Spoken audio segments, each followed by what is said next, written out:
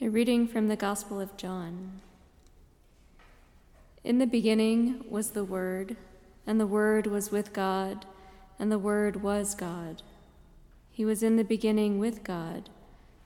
All things came into being through him, and without him not one thing came into being. What has come into being in him was life, and the life was the light of all people. The light shines in the darkness, and the darkness did not overcome it. There was a man sent from God whose name was John. He came as a witness to testify to the light, so that all might believe through him. He himself was not the light, but he came to testify to the light. The true light, which enlightens everyone, was coming into the world. He was in the world, and the world came into being through him, yet the world did not know him. He came to what was his own, and his own people did not accept him. But to all who received him, who believed in his name, he gave power to become children of God, who were born not of blood or of the will of the flesh or of the will of man, but of God. And the Word became flesh and lived among us, and we have seen his glory, the glory as of a Father's only Son, full of grace and truth. Here ends the lesson.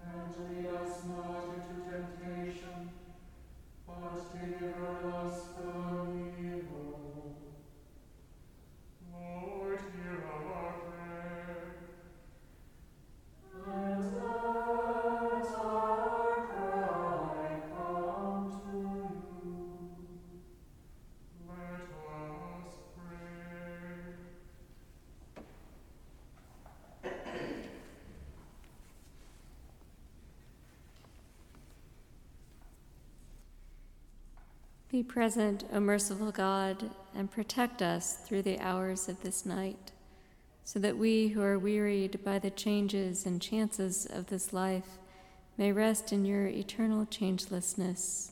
Through Jesus Christ our Lord. Amen.